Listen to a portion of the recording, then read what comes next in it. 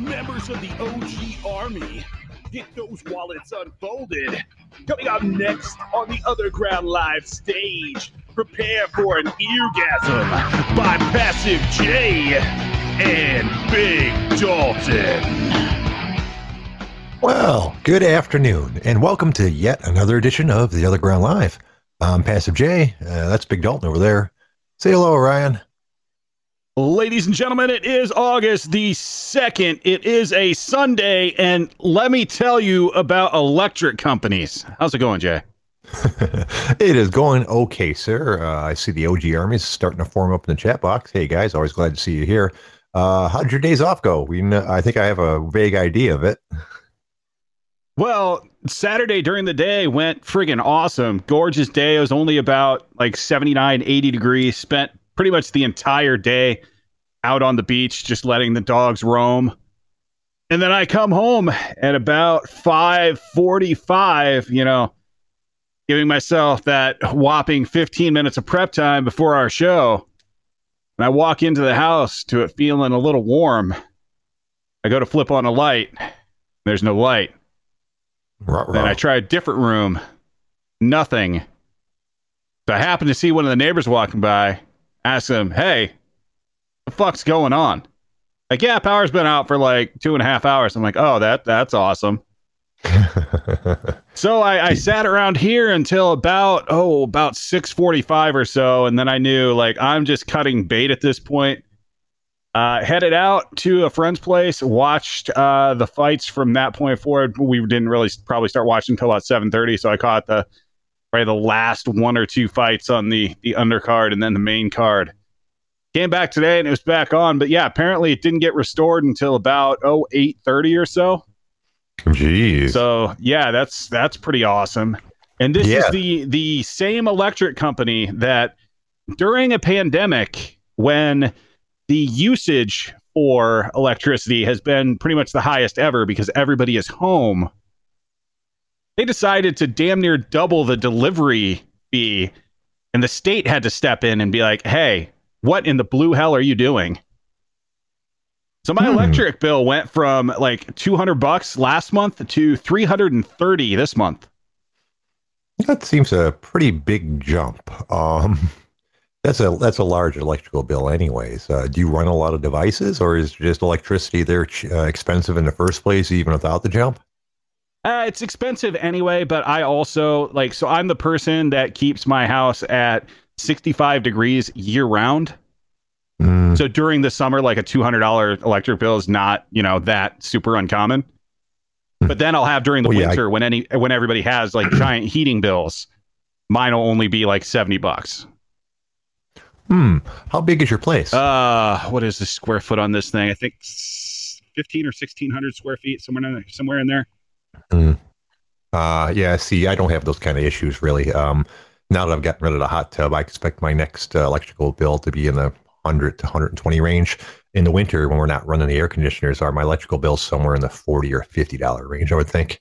And gas is pretty cheap too. During the summer, it's barely anything, like $15, $20 bills. In the winter, it'll get up to 70, 80. I think I might have seen a $100 gas bill before, but that's unusual. I want to say in like the $70 or $80 range for the most part. But it is like barely a 1,000 square foot house. And one of the few major improvements I made to it was when I got it, I insulated the shit out of it.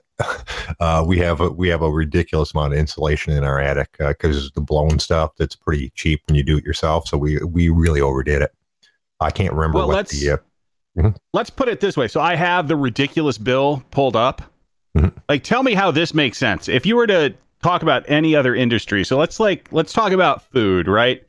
So you order food and you have it delivered. Like, think of the cost of food and then think about how much it costs to be delivered. Then listen to this. So the actual electricity cost for what I had last month was $113.61. The delivery of that electricity was $218.61. Sorry, I get it. Well, before we get to that, Team Evil Bag Guy wanted to know how much extra the hot tub was. There's about an extra $100 a month in electrical, and this is like in the spring, late to late spring and summer. So it was going to be way more if we kept it open in the winter. But back to your point, damn. I don't think they should term that correctly. I believe their delivery fee is the cost of all the wires and shit that gets the power to you. So I could see the delivery fee being more than the actual electrical fee, depending on how they generate their electricity. But that still seems really fucking excessive. They already built the fucking power lines. Yeah.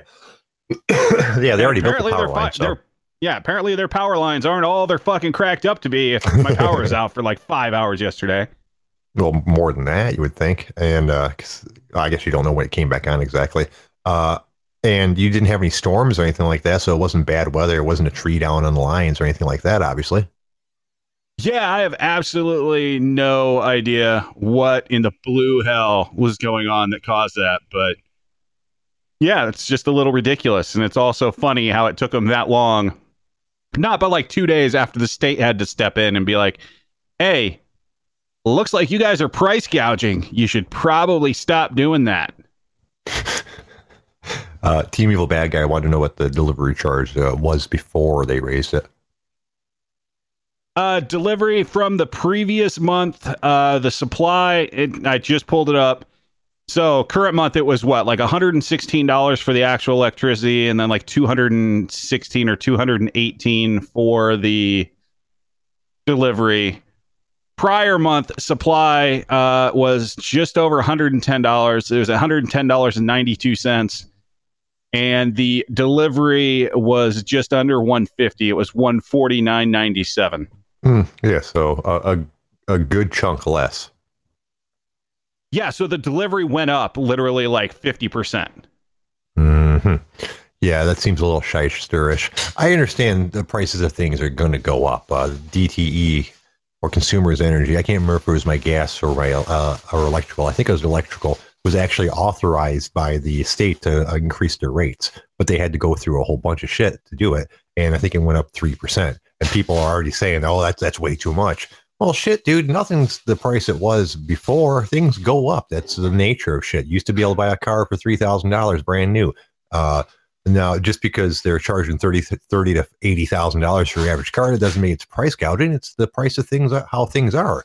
But there's a difference between a slight increase to adjust the rates to how it should be and price gouging, which is exactly what it sounds like you got going on over there. Well, yeah. So like, think about it. So think about my industry, right? So like insurance. You probably notice, depending on your carrier, like now and then you're going to see your rates come up. Like when you hit your renewal, like say it's going to be, an extra 3 or 5% or whatever it may be. Or obviously if you had like claims and shit like that, it can go kind of through the roof. But to let you know, like we have to go to every state out there and get those rates approved. So you have to prove that you're increasing it because like literally you're seeing that type of increase in the loss side of the equation. Like imagine if just anyone could take like a utility, something that you are essentially forced to have, and could just jack it by 50% in 1 month. Like that's just fucked up. Yeah, and obviously your state was right to step into that sort of thing. And it makes me wonder how they thought they were going to get away with it in the first place, because it's all regulated, for that exact reason. So people don't all of a sudden have bills that they can't afford. Well, and the optics of it, like doing this shit right now when everybody's extra unemployment benefit just vanished, when evictions are starting again, when the GDP dropped off a freaking cliff, and be like, hey, I've got an idea. Let's try to sneak in a 50% increase on our side of the equation. Let's just see if it goes through. Right. Now, in the entire utility business thing, Detroit has a big problem with their water utilities. Not anything with the quality or anything like that, just collecting money for it. There's tons and tons and tons of delinquent houses where they haven't paid their bill in months or years even. And some of them have racked up like gigantic water bills, like owing $3,000 or $5,000 for their water bill because they just never fucking paid it. And when the water company decided to start like turning people's water off, there's all these protests and all these organizations came out and said, "Oh, you can't turn people's water off. Water is a right." Well, To me, that's bullshit, dude. Yeah. If you can't afford to pay your water bill, you can go to several different organizations and charities that will help you out. Once, if you've reached a point where you owe $3,000 or $5,000 on your water bill, that's just fucking ridiculous. They should be able to shut off your water at that point. Well, yeah, because it's so the water itself may be a right, but you don't have a right for a company to get it to you. Right, exactly. And it's a big deal. And it's still a process right now. There's still all kinds of like accounts that they haven't collected on because the protests and and organizations went up against them. So they said, okay, we'll give them another 6 months to get their shit right, and we'll offer payment programs and things like that. And no one signed up for the payment programs, or a couple of them. They did manage to get some of them to sign up for like. Oh, there was organizations paying people's water bills and shit like that. And a year later, once all the fuss went away, all these people still owe exorbitant amounts on their water bill. And while I feel bad for anybody who has trouble paying their bills, I might be one of those people. You have to take care of your shit. You can't just ignore it like that. Once you start ignoring like that, you're basically saying you don't give a shit and you don't feel like you have to pay your bills. Right. You can't just ignore an issue and hope it goes away. Like, there are a ton of places out there to help people that are in a rough spot. Like, yeah, you may have to do a little bit of legwork and try to, sign up for those programs or go to places or provide whatever proof or whatever. But like, if you're in that position, like, you need to kind of, get on your grind and look for what's out there that might be available. Like, just sitting there and ignoring a problem is how something gets worse. Yeah. Like, if I have a big ass lump on my neck, I just sit here and be like, yeah, that's going to go away.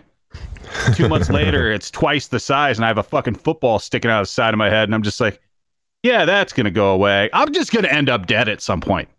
Right. Yeah, I know what you're saying. And it's not just water bills. People are really what's the word I'm looking for? Cavalier about their attitude for paying for things in general. Cable bills being one of the ones I've noticed the most. I'm sure you've probably actually been in this position, or maybe not, since I'm not sure what kind of shitholes you've lived in, as opposed to me. So you might never ever experience this. There's been cases where I'd rent a place out and you couldn't get cable in until you sent several different forms of documentation proving you're not the previous tenant, because the previous tenant left a ridiculous cable bill without paying it. That's odd. I've never had to do that, but I mean, it makes sense, right? Yep. Yeah, it's you've probably never lived in like dubious neighborhoods before. I mean, I've heard plenty of stories about your past, but you never know. It didn't sound like you were like lived that kind of lifestyle for the most part. And I've lived in several like shitholes in shithole cities. And so it wasn't all that surprising that some of the previous tenants didn't pay their fucking bills. Well, for a while there, when I was fighting and stuff like that, like, I lived in some not super awesome places, but we always got a group of us together. So like, I'd say probably like one of the worst place I lived. We were in Des Moines in Iowa, kind of near one of the universities there, and we rented out what used to be like almost like a frat house. So it was 5 of us, but it was this interesting house that was a 5-bed, 5-bath. So they basically like renovated it to have a bathroom attached to each. Like, it was almost like a bunch of different little apartments. Right. But not like separate entrances or anything like that. That was probably about the sketchiest I've ever done. But yeah, I've never had that thing where I've had to, jump through a bunch of hoops to get cable or something else. Yeah, and that's happened to me a couple times, and it's it is what it is. That was the least of my concerns living where I lived in several spots. But that's a story for a different day. What do you got to talk about today, sir? Hypodermic needles. Yeah, generally they're a bigger concern than making sure you can get HBO. Right. Hoping that your neighbors are cool and not going to break into your house or apartment at one point and steal all your shit. Luckily, I never owned a nice car. That's the first time I've ever said that phrase. Luckily, I've never owned a nice car before I started working at the country club. I always bought little shit boxes because that's all I can afford. Matter of fact, before I started working at the country club, which was in 2005, I had never spent more than $1,000 on a car. Now, don't get me wrong. Detroit is the place to buy cheap cars. You can buy. There's a huge used car market, much bigger than most cities. Detroit being the motor city. So when I say I've never spent more than $1,000 on a car before I started working at the country club, That's a little bit better than in some areas, but obviously I never owned anything nice. Most of my cars were pieces of shit. A lot of them I left unlocked because I didn't keep anything in the car, and I just didn't want them to break a window. They weren't going to steal the car. I mean, even the worst off car thief in the world is going to look at my shit and go pass, because you don't want the car you're stealing to break down a mile down the road. That's just kind of a bad form. So I wasn't worried about anyone stealing any of my cars. I did worry about them breaking my windows to see if I had any shit in my car. So I'd leave the car unlocked most of the time. Some of them were so shitty, I'm pretty sure I could have left it running with the keys in it overnight and it'd still be there.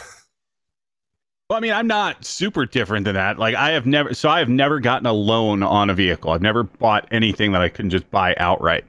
So, like, my first car was like this 94 Ford Taurus, which I kept for quite a while, basically until the thing just basically got to the point where it was going to cost more to fix than it was worth. So I just ended up giving somebody that car. Went from that to, I had a Mustang for a while. I actually bought one super cheap, fixed it up a little bit, and then just flipped it. Then had a Chrysler 300 that I had for quite a while. At the same time, that's when I bought the truck that I got hit in. Then I also got rid of the Chrysler 300 for the Fusion I have now. I've never had anything like super nice, but I've also never gotten to the point where I wanted to go have a loan on a vehicle. So the most I've spent is, the 10 grand I bought that Fusion for. Right. I could see that. And the only reason I have nice cars now, well, relatively speaking, is because I am willing to have a car payment or a lease payment on it. My car history is very long, and I'm probably not even going to remember most of them. But my very first car was a 1980 Toyota Tercel, I think it was. It was yellow with gray primer spots. It looked like a moldy lemon. Not a cool car, but it was a good car for my first car because I hit lots of shit with it. Not at high speeds, just at low, but it was a good car to be bumping into things because I didn't give a shit about it. The rear wheel fell off of it while I was driving about 25 miles an hour down the side street, smoking pot with my friends. And my stepdad actually managed to repair it. But while I watched him bang on the wheel bearing with a sledgehammer and watched the entire sub-axle swinging back and forth, I was like, I don't think I want to drive that car anymore. So I traded it to a friend of mine for a 1972 T-Bird. And that was a great car. It wasn't a great car. Don't get me wrong. It was $800. My Tercel was $400. But for me, it was a great car. It had a gigantic engine in it, 460 cubic inches, and like a back seat I could sleep in, which ended up being good because I ended up sleeping in that back seat for about a year. That was right around when I got kicked out of my house. And yeah, even after all the cars after that, about the same. I had a 1980 Ford Festiva, I think was the next one. That car was the cheapest car ever fucking made. Oh my God. You're not going to win a fight with me on this one. This car was so cheap, it didn't have a radio. It didn't have a spot for a radio. That model came without a radio. It didn't have a glove compartment. It had like an empty crevice where the glove compartment would have been if you would have paid the extra $1.50. But for me, the most cheap ass thing about that car is one of the most basic thing you can have is your windshield wiper cleaner. Where you hit the little button on the stick on your windshield wipers and it squirts up fluid, and the windshield wiper goes a couple times and cleans your window. This didn't have that. It had a little rubber pump button on the floor that you manually stomped on, and it would shoot windshield wiper fluid up. It had manual windshield wiper fluid, sir. So you basically had the car from the Flintstones. Basically, it was a 1980 Ford, not a Festiva, a Festival. Now, after that, I had several other shitty cars as well. But actually, after that one was one of the few cool cars I had. I had a 1978 Toyota Celica GT, which looked like a Mustang Mach 1 that they had shrunk down to like 3/4 size. Then that was a great car. It's actually a collectible car if I would have had it now. But even when I had it, it was a piece of shit. It looked like something out of a Mad Max movie. It was a really faded blue with a couple dents here and there. It was a cool ass car, but it wasn't. I think I paid $270 for it. And there's all kinds of fucking bullshit cars after that. I won't go. I just literally like another 10 or 15 cars, so I won't bore you guys with my entire car history. Douse, that's what we're driving now. I drive a 2019 Ford Fiesta ST, which is a cool ass little car. Big Dalton over there will disagree with me, but he's never driven one, so he doesn't know how awesome it is. It weighs like 2,700 pounds from the stock. It has 200 horsepower and about 200 foot-pounds of torque. I've given it a tune, so it has a little more horsepower, but almost 50 more foot-pounds of torque. It's a little badass car. Yeah, so I have a 2017 Ford Fusion. It is the Fusion Energy, so it's the like hybrid electric that you can plug in and get like 20, 30 miles out of on electric before it kicks over to being a hybrid. Really just bought it for my commute until obviously the truck got totaled. So we'll see if I buy something else to go with it. Well, you should buy a fun car. You said you're not huge into cars, but you've had a Mustang before, so obviously you're at least semi-interested in sporty cars. Or is that just a car that came to you? Sometimes people get stuff without really intending to get it.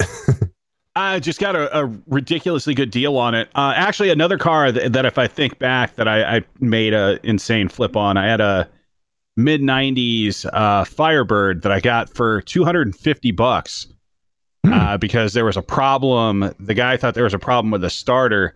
What actually happened is this guy got this car used, and there used to be a car alarm / disablement system in it, and he never got like the remote or anything for that. And it seems like wherever he bought that car tried to kind of disable it electrically.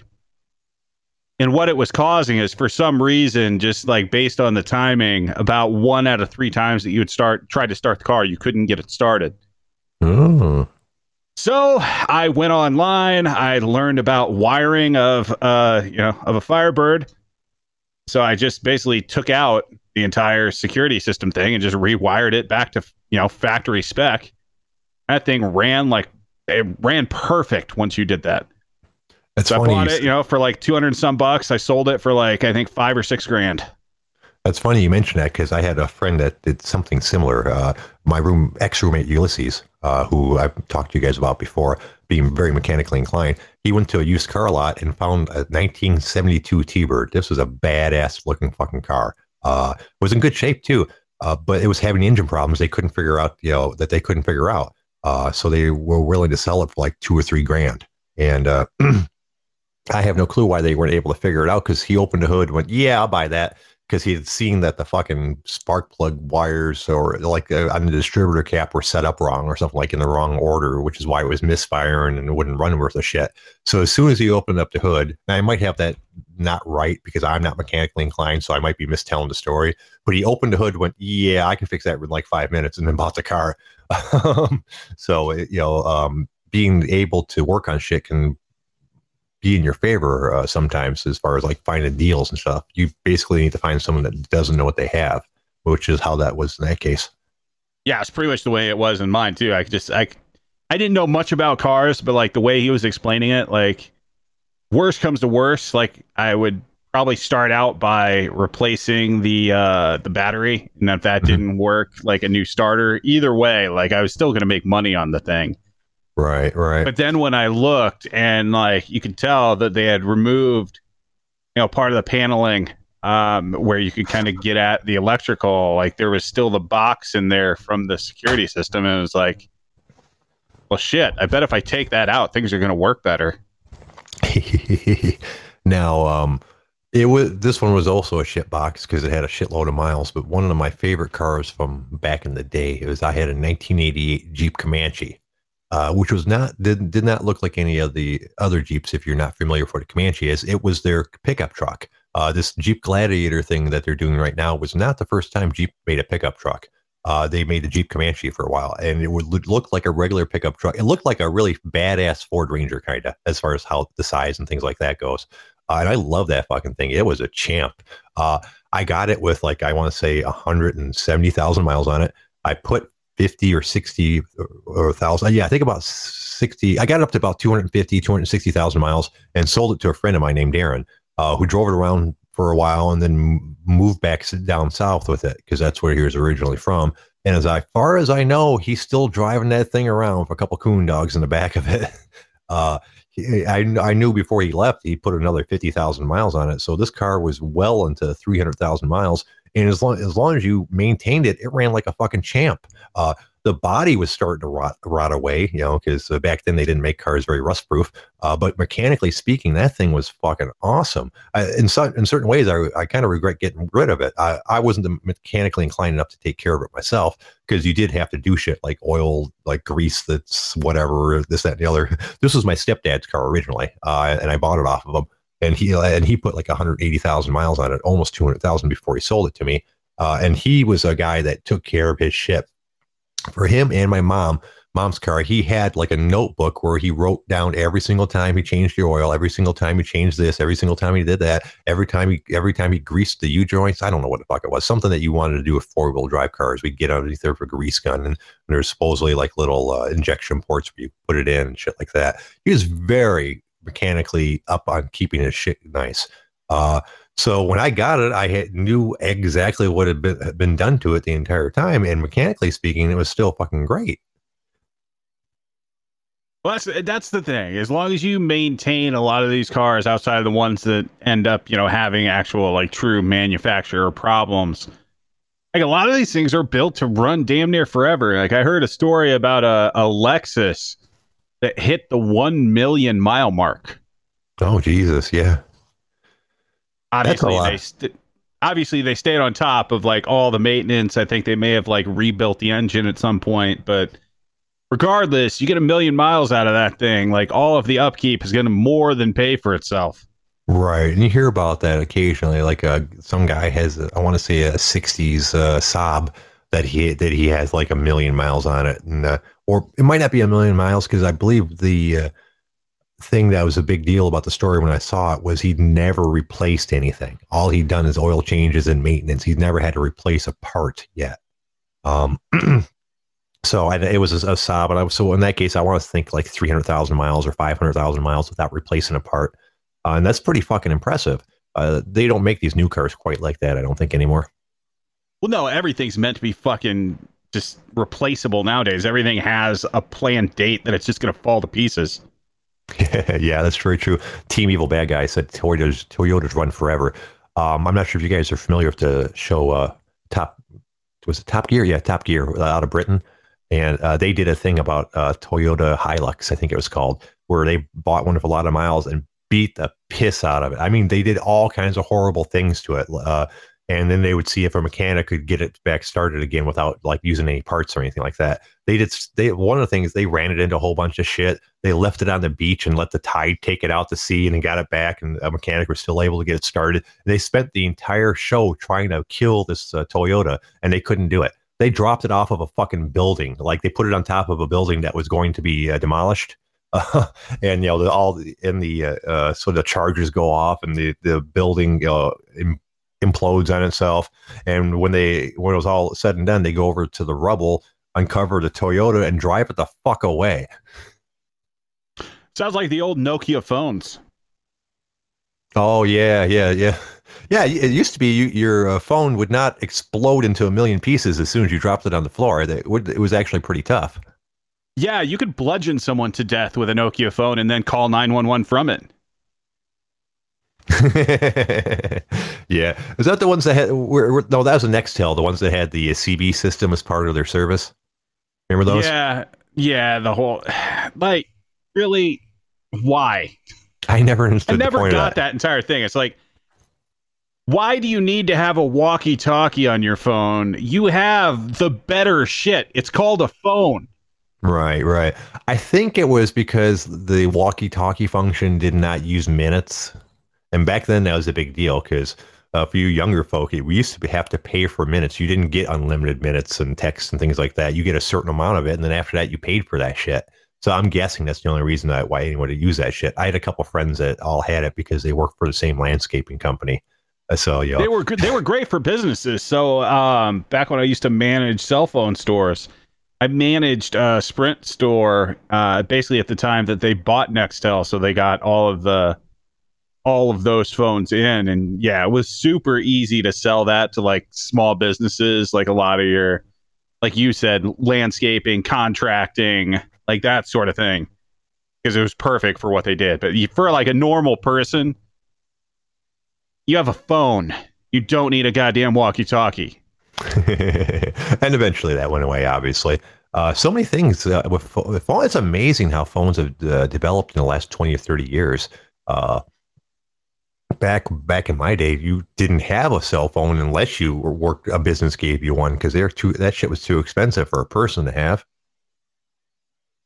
Yeah, it's one of those things. It's just when you get to the point where you need them, like it just becomes different. Same thing with like computers. Computers used to be $2,000. Laptops used to be $2,000-$3,000. Mm-hmm. Now you can go get a cheap laptop that's going to work just fine for $300. You can build a PC that is actually halfway decent for $500-$600. Oh yeah. When I built this one, isn't even built.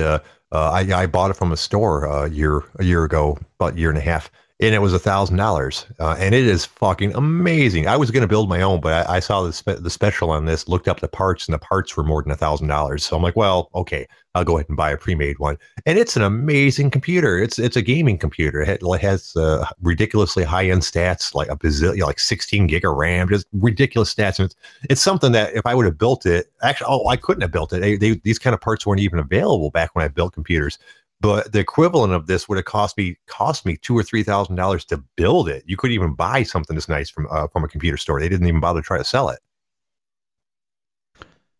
Yeah, 16 gig of RAM. That sounds like some rookie numbers there. Yeah, remember, it is a pre-made one. I might have my stuff wrong. I'd have to look up. I don't even know what you need to type in to fucking find your stats anymore. They've changed so much on Windows over the years. It used to be I just go to Taskmaster and look at the system stats. But I'm not even sure if that shit's there anymore. I'm running a paltry 96. 96 gig? Yeah, for no real reason. I would say that might be a little overkill. Let's see. Well, no. So what I did is I bought the thing, and it came with 2 16 gig slots. So I decided I was going to go to 64. So I bought 2 32s. And well, there are 4 ports there. Like, why get rid of the stuff that's already there? Just added the 2 32s. Right. Yeah, and I actually only do have 16 gig of RAM, which is a ridiculous amount anyways. You don't really need much more than that. And it's upgradable. It's an AMD Ryzen 7 2700X 8-core processor at the 3700 megahertz. So which is a decent processor. And the video card on it's really good too, although I'm not seeing where that here under this stuff. All right, enough of your doing. Sorry, I don't even know how to find that shit. Either way, we are 33 minutes in. Do you want to actually start a normal show here? Yeah, sure. Why not? What do you got today, sir? Did you hear that Wilford Brimley died? Oh, from diabetes, I assume. It sounds actually like he had quite a few health things going on. Obviously, he was on dialysis, and they said that he had several other medical ailments. But yeah, I'm sure at some point, the diabetes took him down. Yeah, he was he was a spokesman for the National Diabetes Foundation and in something else completely different. I can't remember what the second one was. I've never seen a lot of his movies. I saw him in Cocoon when I was a kid, but mostly I just remember from the diabetes commercials. Yeah, I only remember him because of the way that he said diabetes. Yeah, I play Magic the Gathering with some friends of mine online, and there's a card that looks just like him, the General so-and-so. Everyone calls him General Diabetes. Let's see, Wilford Brimley. I wonder when they do his headstone, if just under his name in nice fancy lettering, it'll be Diabetum. Diabetum. The other thing that he was a spokesman for were Quaker Oats. So, a very different thing than the diabetes thing. I assume that one was more for money as opposed to trying to help people out. Well, and the fact he had diabetes, so like maybe he was, Yeah, did you ever notice that? You ever notice that? Lots of celebrities, you'll hear a celebrity trying to support this thing or support that thing, and which is awesome. But when you look into it, it's always because that thing had personally affected their life. It's like, oh, we want to fight breast cancer, and you'll find out like their sister or their mom had breast cancer. Oh, we want to fight diabetes. It's because they have diabetes. Oh, or this cancer sucks. It's because their son had that cancer. And obviously, that's not a bad thing. But I'd love to see celebrities that pitch into causes that don't have anything to do with them, just because they think it's a good cause. Well, I guess I should announce that I am making a campaign against lupus. Mainly because on House it was never lupus. It was never lupus. So let's bring some attention to when it actually is. Yeah, that reminds me of a joke by Mitch Hedberg. He goes, "Alcoholism is a disease, but it's the only disease you can get yelled at for having." Damn it, Otto, you're an alcoholic. Damn it, Otto, you have lupus. See, one of those doesn't sound right. No? Fair enough. You don't quite have the delivery. So no, Mitch is a hard one to emulate, anyways, because he just had such an odd style. He's my favorite fucking comic though. To this day, even though he died, like God, at this point, it's got to be like 12 years ago or something like that. He's still my favorite comic. His sense of humor was just right up my alley. Yeah, that doesn't surprise me because you are a little odd as well. So, shit. All right, what else you got today, sir? So China still sucks. Oh, tell me more. Did you hear that there is an active arrest warrant for a U.S. citizen that's actually been here for 25 years under the national security law that we talked about a few weeks ago? Basically said anybody that criticizes the Chinese government can be charged, and of course the sentence for it is obviously up to life in prison. Oh my, that doesn't sound good at all. So wait a minute, they're charging someone that lives here and has lived here for 25 years with this crime? Yep. Yeah, Samuel Chu, managing director for a DC-based Hong Kong Democracy Council. It's an advocacy group. Right. But apparently he woke up and he was notified from people that he's a wanted fugitive now, even though he's, been an American citizen for over 25 years. Well, I guess because he spoke up for Hong Kong. Oh, I guess it's going to cut down on his travel plans a little bit, huh? Obviously, this is a non-issue for him. He'd have to be insane to ever go to China. I wonder what kind of China relationships does China have with other countries? Obviously, not so much with America, but do they have extradition policies with any other countries? I wonder. Like, is this guy? They do. Like, there are countries that they have relatively decent, relationships with, mainly Russia. But like other things, you just have to worry about if you're that guy. Like, you can't be around anywhere that has like any sort of Chinese embassy or consulate, because what if they just snatch you up and then all of a sudden they're on, sovereign ground? Oh, yeah, that's a good point. I hadn't thought about that. Was thinking mostly about him traveling to the wrong country and then, their government getting a hold of him and sending them to China because they have some sort of agreement. I didn't even think about like blatantly illegal shit, like kidnapping them and bringing them back to a Chinese embassy. Like the Saudis did with that journalist guy, Khashoggi or whatever his name was. Yeah. Boy, that was fucking blatant as fuck, dude. It's like they knew that there was fucking surveillance on their embassy, and they still had no problem with carrying a guy in and carrying various parts of a guy out, if I remember the story correctly. Yep, carried him right in, dismembered him, carried out all the pieces. No one obviously heard from him again after he was seen being shuffled into that embassy. And hey, the world now, hey, just move on, right?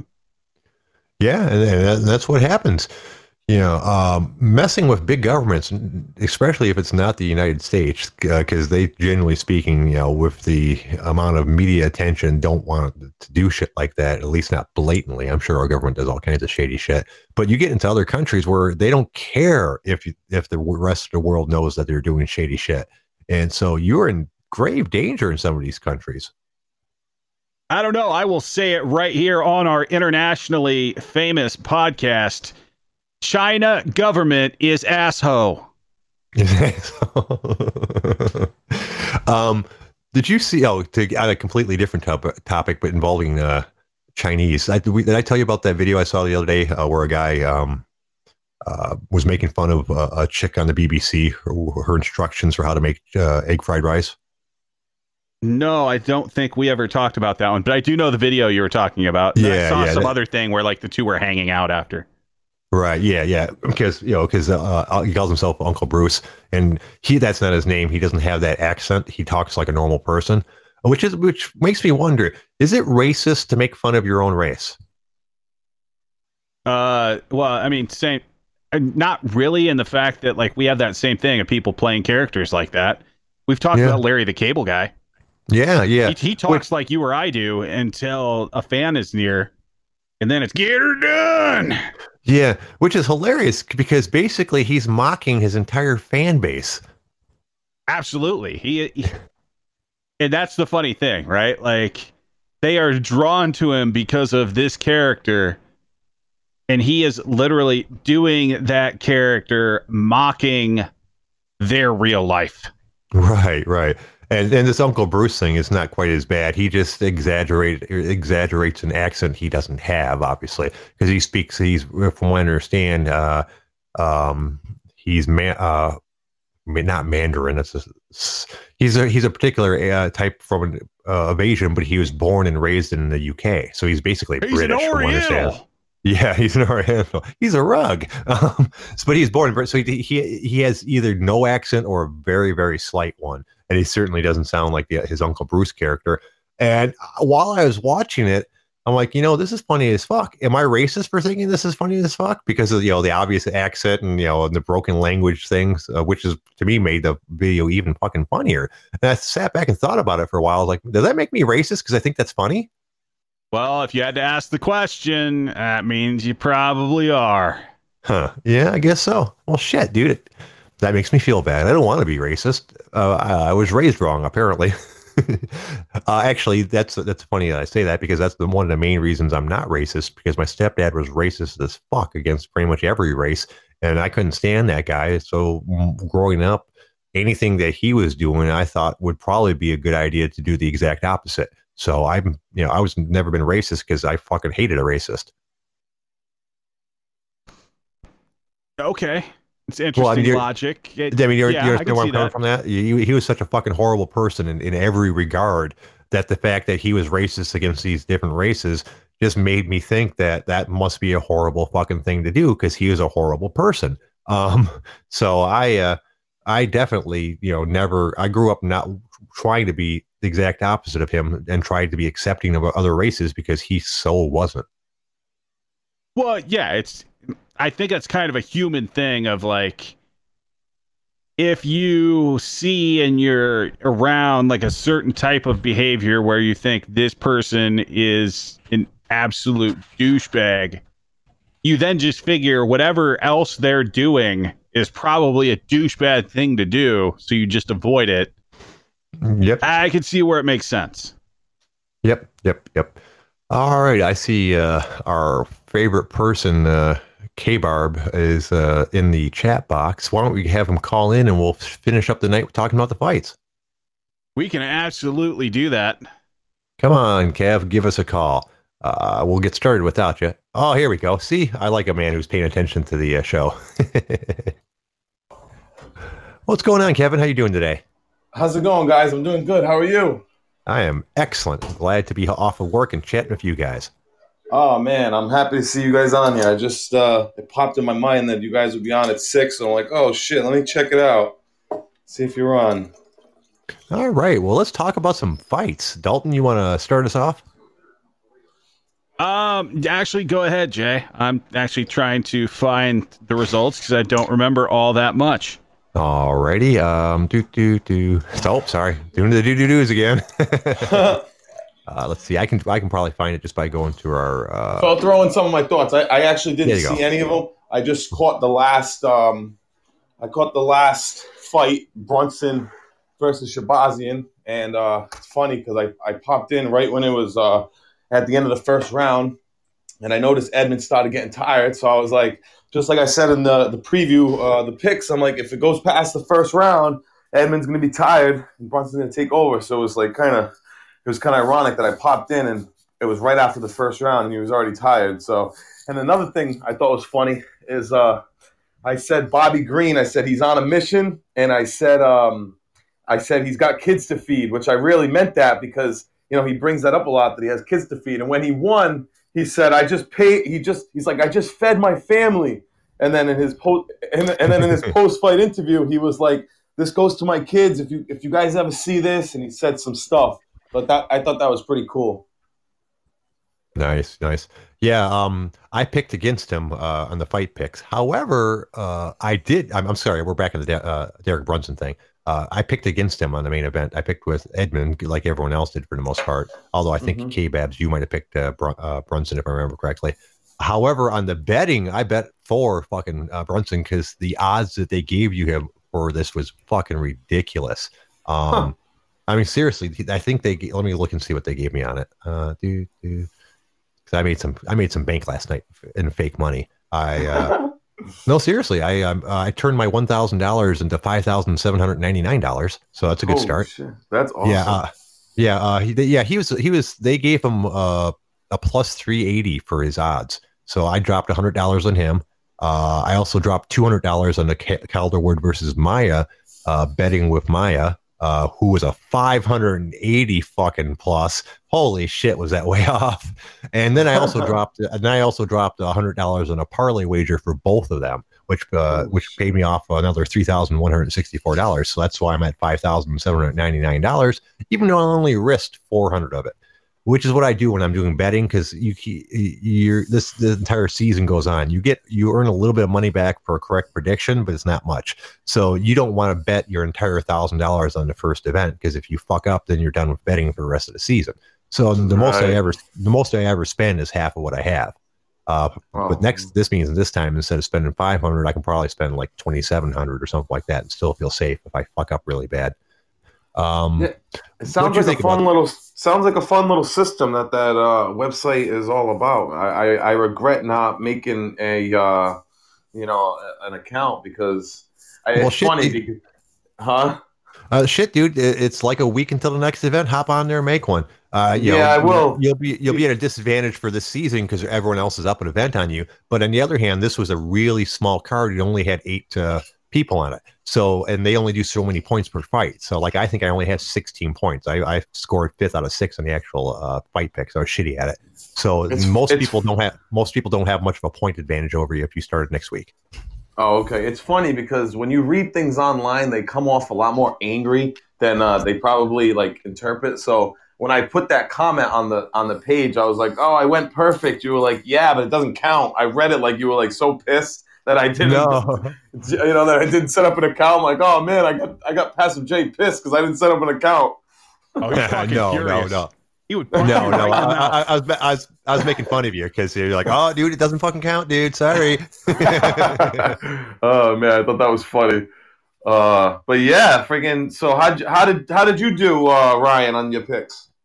Oh, my picks were absolutely terrible, and I think there's something going on with that site. So like most of them I knew I had completely wrong, but like on the podcast and even in the betting, I chose Maya over Calderwood. And apparently on the pick section I had Calderwood, which makes no sense. Oh shit, that's fucked up. Yeah. I don't know. I'd have to go back and listen to the podcast to see if you picked Maya. I honestly don't remember, which is a good thing. Which is one of the reasons why we're doing the fight pick things, because none of us can remember our picks 100%. Which is funny because on the actual fight picks on the podcast, you picked JoJo there, Jay. Yeah, and I picked her for on my picks as well. That's one of the reasons I didn't do well. But I bet against her because the odds were fucking good. Most of my bets are going to be underdogs, and a lot of times I'll pick against them for the fight, but bet on them for the betting. To me, the betting is actually more fun than the picks because I just enjoy watching. Yeah, exactly. It's a nerd thing. But it's not uncommon for me to pick against someone and then bet on them though. And I almost called. Go ahead. So how about the fact, and it's the first time I remember this ever happening, 2 fights falling off the day of the event. Yeah, Sheesh. one of them, like within 15 minutes, he passed out or something like that on his way to the ring or some shit. Giles, right? I Yeah, think, had like a panic attack or some shit and fainted. Who was the second one? Was it the Team Air event? No. Which one was the The second Ed one? Herman, Gerald Mearshart Oh my god. got a positive COVID test. Oh my god. That's fucking nuts. yeah, yeah, yeah. That's Dana, crazy. I mean, Dana said it was the craziest week he's ever been a part of. Craziest fight week. is this the most? Is this the shortest fight card that they've ever put out? Is this the one where they've lost the most fights without being able to set them back up again? I don't necessarily know. There have been more that have been lost over time. This is the most this close to fight night though. You know Right, what's right. crazy is they had 15 fights last week, and then which was what like one of the longer cards, and now here they only have like 8 or 9 fights. That's pretty interesting in itself. Yeah, well, this one was just interesting all over. Like you didn't have very many like big name fights. You come back next week and like there are a few decent fights there. And then 2 weeks, obviously, we get back to pay-per-view and like that's gonna be fucking fun. Who's fighting this week? Is there a Yeah. fight this weekend? Yeah, it's the Oh, yeah. one Oh, yeah. headlined Let's by pull it up. Derek Lewis versus Olenek. Okay. Yeah, it's got a couple, and that whole headline is Weidman versus Armory. Weidman. Versus Army Akhmedov. Oh yeah, they want to get Weidman a win, but Omari Magomedov, he's no slouch. He's been looking good in these last couple fights. He's improving too.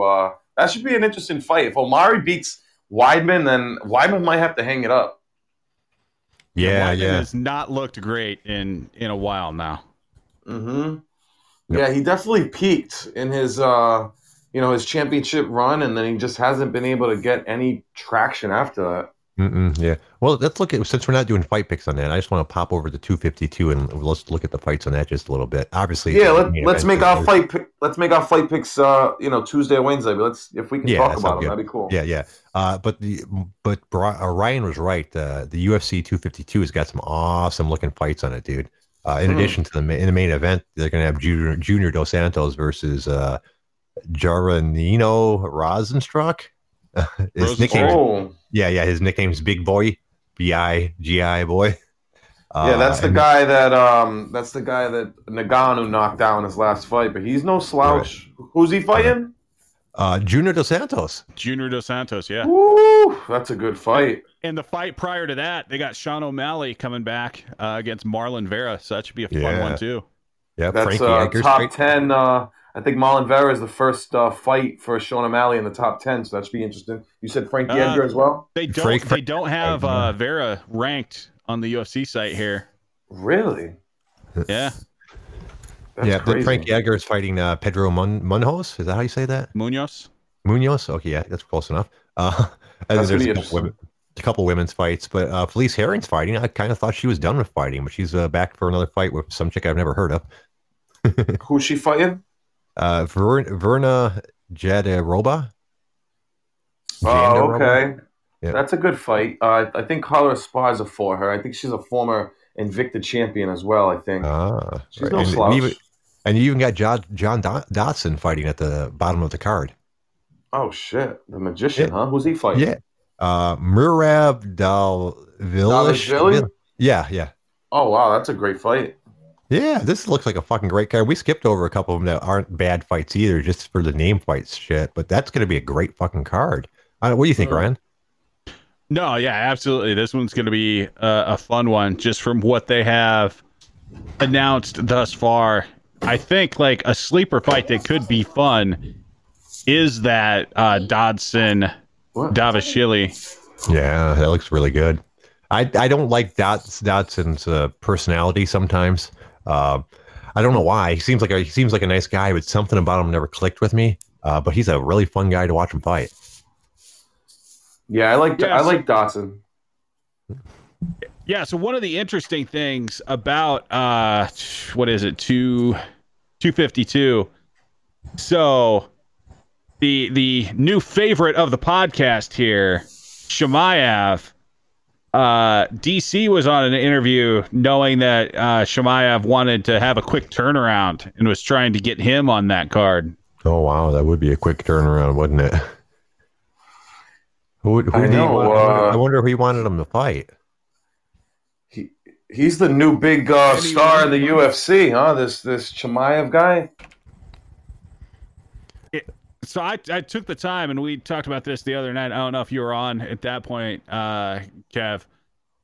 But I went back and I watched pretty much all of Chimaev's fights that I could find on YouTube. The scary thing about this guy is he actually has pretty good stand-up. He hits like a freaking train. But is he? I mean, it's easy to say. It's easy to watch all his old fights, against lower competition and say this guy's gonna be the next stud. But is he truly gonna be the next big thing? Is my question. I don't know. His ground game is high level enough that I think yes. When you actually just when you really watch critically of what he's doing, like the way he moves and positions and the way he controls, if he gets you down, you're pretty much screwed.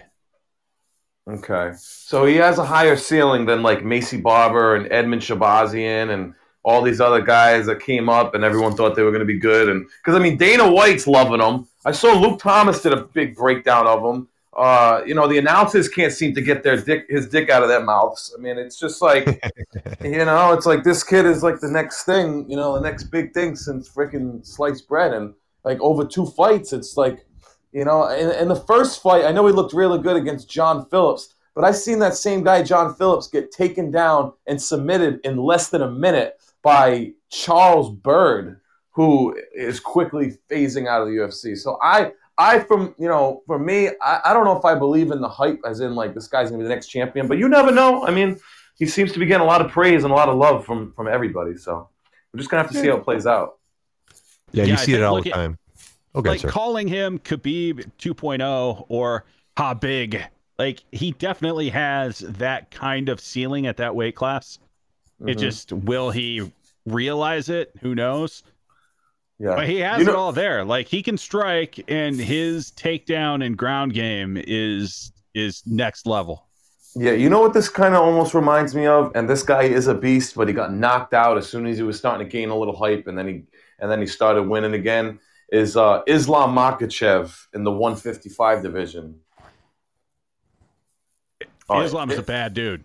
Islam's a beast. He's a beast, but he was starting to get a little hype, his first few fights in the UFC, and then he got knocked the fuck out by Adriano Martins. But he has picked up right back where he, left off, after he fucking woke up from that knockout and just been fucking submitting guys and knocking dudes out. So I'm actually more interested in him, maybe.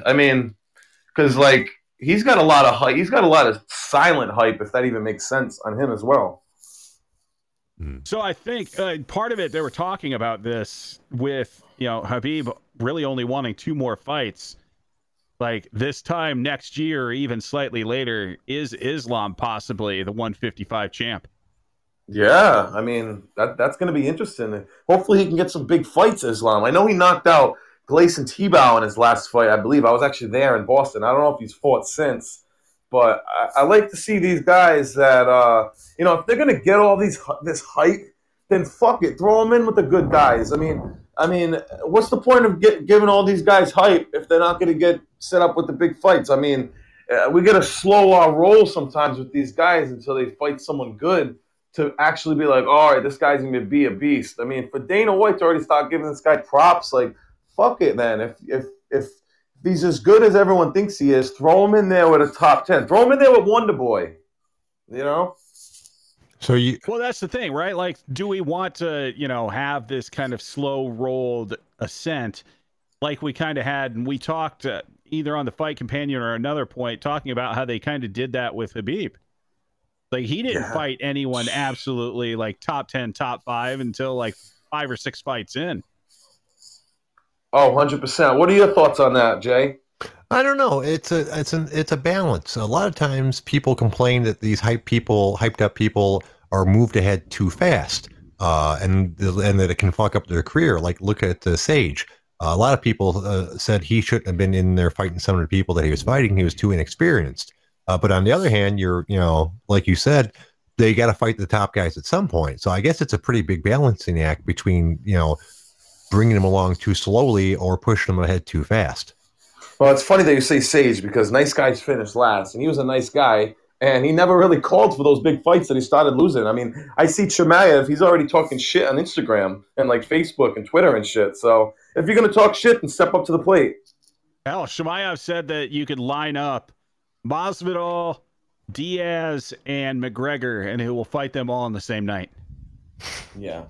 That's those are three. Right there. Those are three stylistic fights that definitely favor him. It's funny that he's not calling out Usman or Woodley or Gilbert Burns or even Vicente Luque. Throw him in there with fucking Luque. Luque had a fucking great knockout this weekend. Throw him in there with Luque. He's calling out people that he thinks that are stylistically going to give him the advantage. No, fuck that. Let's give him somebody that he doesn't have a stylistic advantage over. If you want to talk shit, then let's put you in there with someone legit. So right there, Vicente Luque versus Chimaev, fucking UFC Fight Night, fucking whatever it is, UFC 140 fucking 6, whatever the hell it is. Well, also besides the stylistic thing, excuse me, those are also the biggest money fights in the world.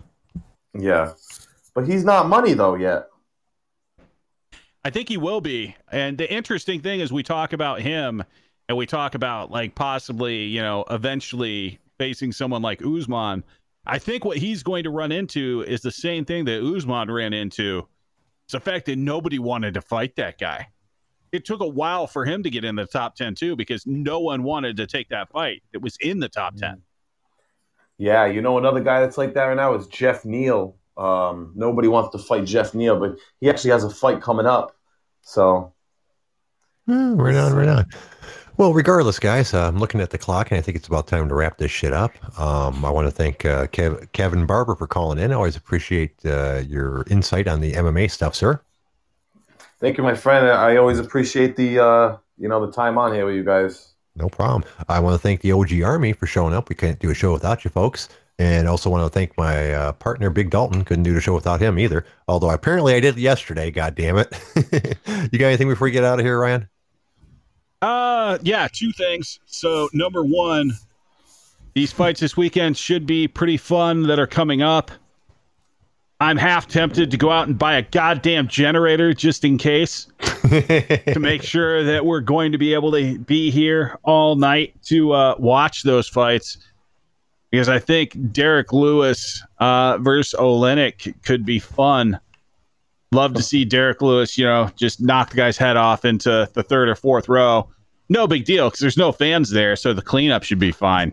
But the second thing, because I didn't get to say this yesterday, is fuck all y'all, especially Eversource.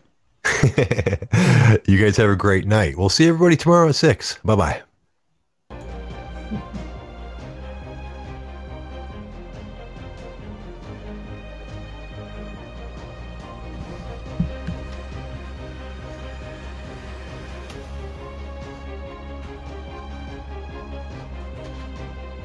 Screw you, hippie!